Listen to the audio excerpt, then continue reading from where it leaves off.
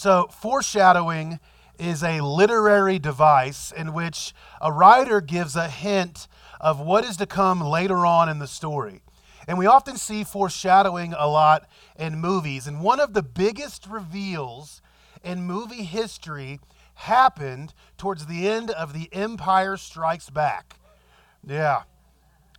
Luke, facing off with Darth Vader, finds out that his father wasn't killed by Darth Vader, but spoiler alert, his father is Darth Vader. This was actually hinted at earlier in the movie, where Luke has a Force vision and he's fighting Darth Vader, and he strikes off a piece of his helmet and he sees his own face, which is hinting at his family lineage, his tree. Even earlier in the film, we see foreshadowing again when Yoda meets Luke and says to himself, much anger in him. That's my Yoda impression. Like his father. He says, much anger in him like his father. And these are all types of foreshadowing that hint at a later reveal. So when you watch the movie again, you can kind of see, oh, I see they're hinting at Darth Vader is Luke's dad. And you may say to yourself, wow, that is neat. Or you may say to yourself, wow, this guy is a nerd. We see the same literary devices used in Scripture. And many scholars, they use the term typology. Typology. And a type in Scripture is a person or thing in the Old Testament that foreshadows a person or thing in the New Testament. Specifically, we see events and people in the Old Testament that point us to the person and work of Jesus Christ in the New Testament. Using similar words and phrases, we see similar sequences of events happen in the Old Testament that point us to Jesus. And you've maybe heard this term, God whispers to us in all of Scripture. Well, there are some events where he raises his voice and he says, see Jesus here. See Jesus here. And we see this in the life of Joseph. We see this in the life of Joseph. So how does Joseph point us to the person and work of Jesus Christ? And what should that move us to today? Well, turn to Joseph 41. Please have God's word in front of you this morning. We are going to be tackling a lot of God's word. And so if you don't have it in front of you, following along, chances are you will get lost. If you're using your phone, I use the ESV. It's not the inspired version. It is a version of the inspired Word of God, but it's the version I'm using this morning. And so far, this is what we've covered. If this is your first time here, just let me do a little bit of a recap. Joseph has been favored by his father. And his envious brothers, they take this ornate robe that his father has given him, they strip him of this, and they throw him into a cistern in a pit, and then they say, hey, let's make some money off of him. We're going to sell him into slavery. And Joseph becomes a servant of Potiphar, an official of the Pharaoh, and because God is with him, he prospers. He's then tempted by Potiphar's wife and refuses her advances. She falsely accuses him and sends him to prison, but because God is with him, he prospers. Then two men enter the prison population. One is the cupbearer, one is the baker. They each have a dream, and Joseph interprets their dreams. He says, hey, cupbearer, you're going to get out. Things are going to look good for you, and when you do, can you please remember me? And baker, you're going to die. I'm sorry. So these dreams come to fruition, and you think Joseph is going to get rescued, but it ends that chapter, or that section, saying Joseph was forgotten. The cupbearer did not remember Joseph. And so for 13 years, Joseph's life has been one of suffering, pain, and humiliation. His life has been nothing but suffering, pain, and humiliation. Look at verse 41. After 2 whole years, Pharaoh dreamed that he was standing by the Nile, and behold, there came up out of the Nile 7 cows, attractive and plump, just like me, and they fed in the reed grass. And behold, 7 other cows, ugly and thin, came up out of the Nile after them and stood by the other cows on the bank of the Nile. And the ugly, thin cows ate up the 7 attractive, plump cows. And Pharaoh awoke, and he fell asleep and dreamed a second time. And behold, 7 ears of grain, plump and good, were growing on one stalk. And behold, after them sprouted 7 ears, thin and blighted by the east wind. And the thin ears swallowed up the 7 plump full ears. And Pharaoh woke, and behold, it was a dream. So in the morning his spirit was troubled. And he sent and called for all the magicians of Egypt and all its wise men. And Pharaoh told them his dreams. But there was not one who could interpret them to Pharaoh. So far, Pharaoh, this has been 2 years since Joseph has been forgotten in prison. Pharaoh has 2 dreams, and in each dream there's a pattern. There's abundance followed by scarcity. And troubled by these dreams, Pharaoh calls for his magicians and wise men. And when I say magicians here, I don't mean the rabbit out of a hat, pick a card sort of magicians, but somebody who would hear a dream, they would go to their dream commentary, and then they would come back and interpret the dream. Well, unfortunately for Pharaoh, and fortunately for Joseph, none of Pharaoh's wise men, none of Pharaoh's magicians could do their job. They all failed at their work. They all failed at interpreting these dreams. Look at verse 9. Then the chief cupbearer said to Pharaoh, I remember my offenses today, when Pharaoh was angry with his servants and put me and the chief baker in custody in the house of the captain of the guard. We dreamed on the same night, he and I, each having a dream with its own interpretation. A young Hebrew was there with us, a servant of the captain of the guard. When we told him, he interpreted our dreams to us, giving an interpretation to each man according to his dream. And as he interpreted to us, so it came about. I was restored to my office, and the baker was hanged. So the cupbearer finally remembers Joseph here. I got a guy who can interpret dreams, and he's right here in our very own prison. And guess what? He doesn't need a dream commentary to do it. He can actually interpret dreams on the spot. Let's just pause here real quick. So far, it's looking like Joseph is going to get out of prison. But it's not the cupbearer who saves Joseph. It is God.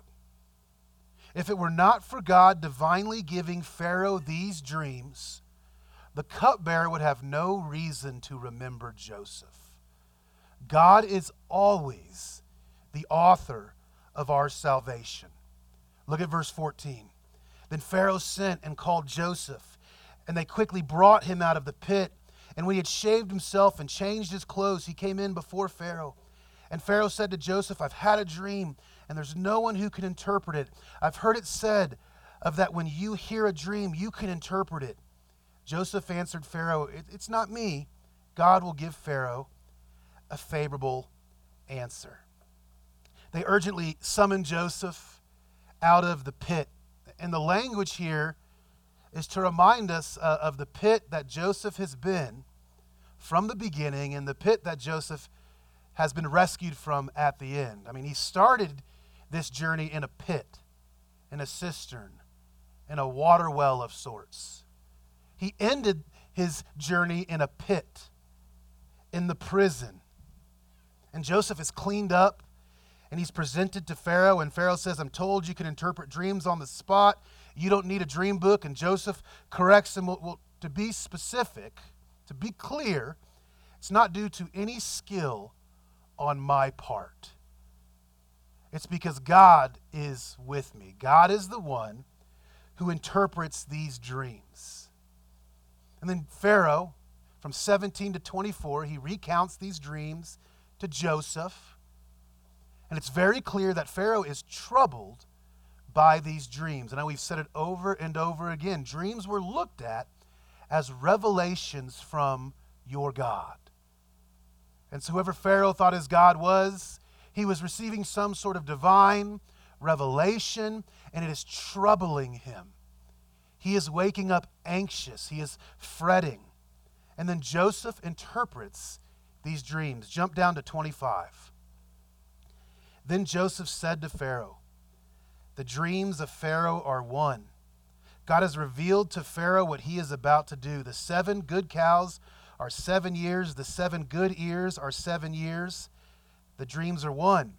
The 7 lean and ugly cows that came up after them are 7 years, and the 7 empty years are blighted by the east wind.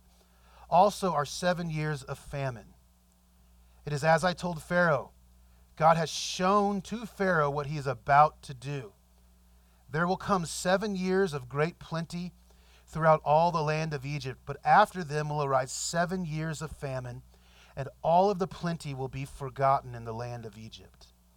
The famine will consume the land, and the plenty will be unknown in the land by the reason of the famine that will follow, for it will be very severe."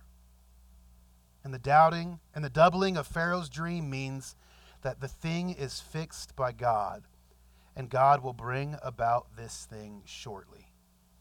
So Joseph highlights a few things about Pharaoh's dreams. And he first says these 2 dreams are really about the same thing. So it's not that one dream, the cows are about something else, and the ears are about something else. These 2 dreams are telling you the same thing. And he says, the second thing he says is the fat cows and the full ears, those represent 7 years of plenty that are coming your way. But the skinny cows and the thin ears, that means that there's going to be 7 years of famine. Which brings us to our third thing. These dreams are about the future and what will happen in Pharaoh's kingdom. And then Joseph ends saying, there's been 2 of these dreams. We've seen that all throughout this book with Joseph, where Joseph has 2 dreams. You see 2 dreams in the prison. Now you see 2 dreams by Pharaoh. And Joseph says it's 2 because that is ensuring that God is going to do these things. In case the first dream wasn't enough, he doubled it up for you so that there's no question God will do these things. Look at verse 33. "Now therefore, let Pharaoh select a discerning and wise man and set him over the land of Egypt. Let Pharaoh proceed to appoint overseers over the land and take 1/5 of the produce of the land of Egypt during the 7 plentiful years. And let them gather all the food of these good years that are coming and store up grain under the authority of Pharaoh for the food in the cities, and let them keep it. That food shall be a reserve for the land against the 7 years of famine that are to occur in the land of Egypt, so that the land may not perish through famine." So here's something about good leaders. Good leaders don't just complain about what's wrong. Good leaders don't just point out what is missing. Good leaders solve problems. Good leaders work to fix things.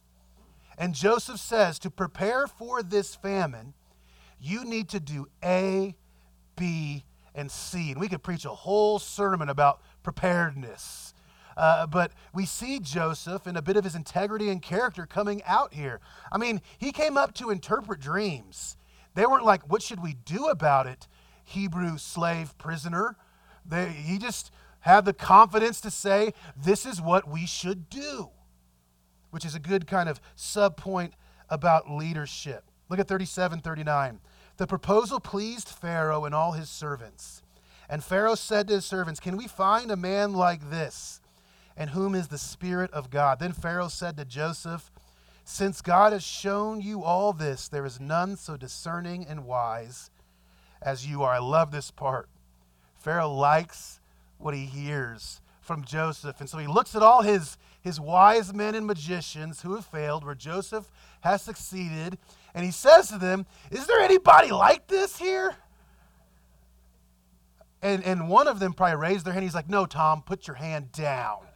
You are, there's nobody. Man, God is with this man.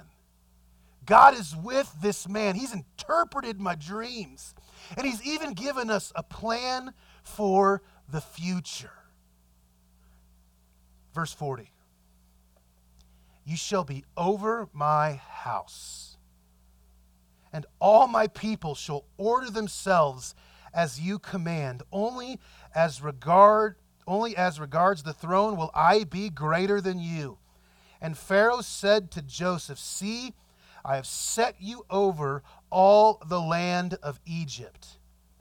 The Pharaoh took his signet ring from his hand and put it on Joseph's hand, and he clothed him in garments of fine linen and put a gold chain about his neck, and he made him ride in his second chariot.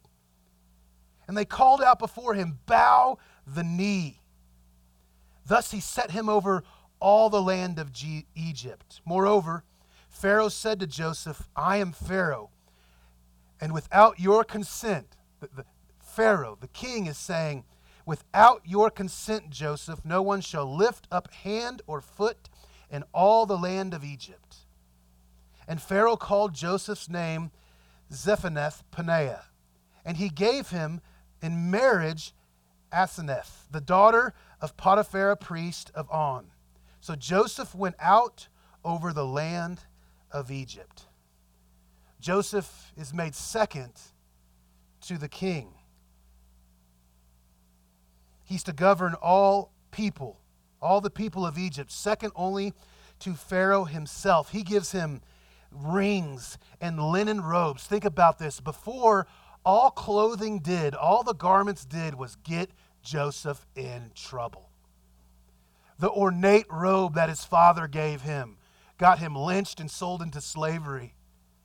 The robe that Potiphar's wife held in her hand led to Joseph's false accusation. And finally, Joseph is robed in royal linens. I mean, we've been waiting for this moment since we started this sermon series 6 weeks ago, 5 weeks ago.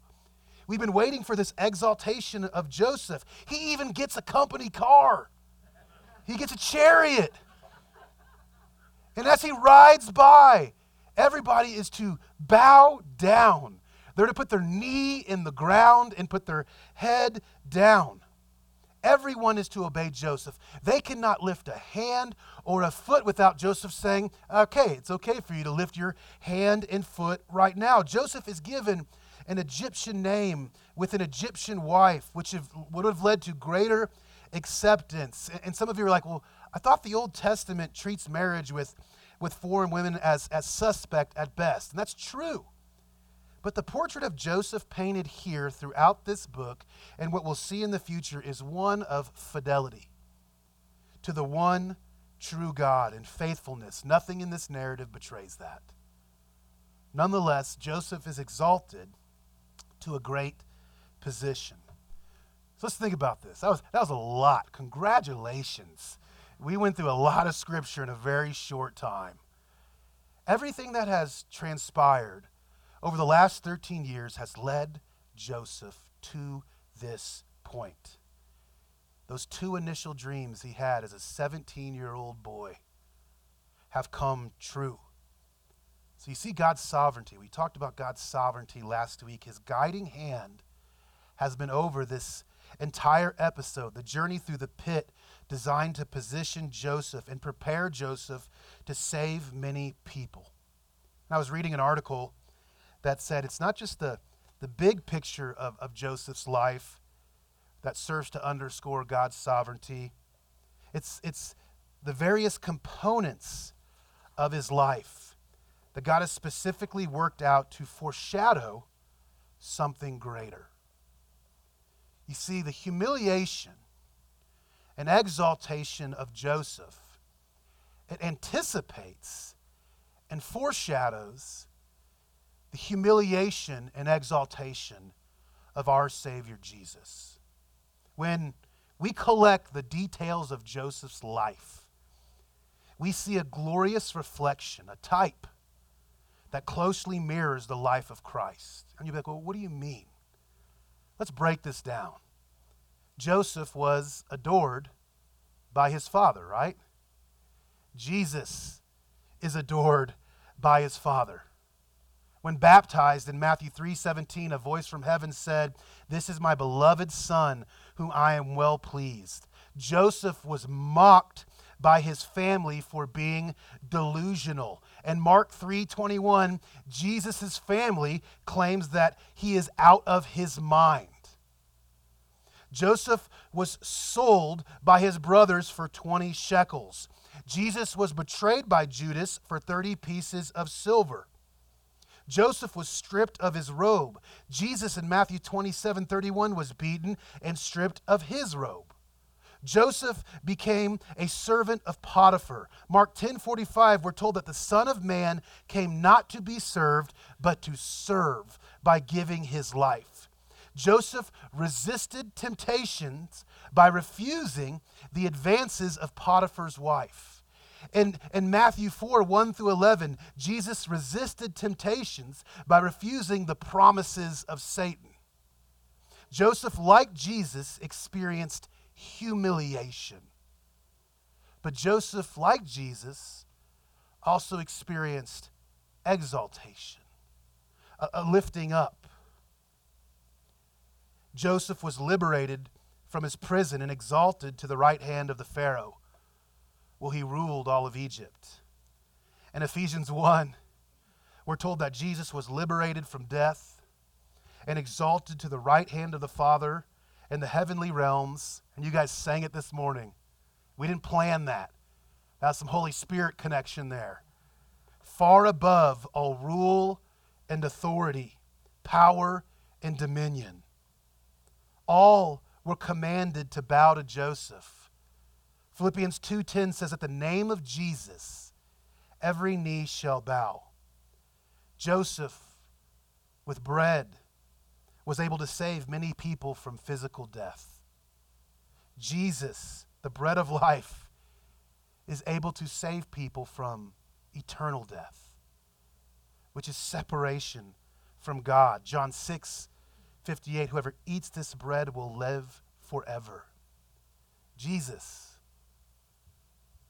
through his sin-atoning death and life-giving resurrection, saves us from spiritual death.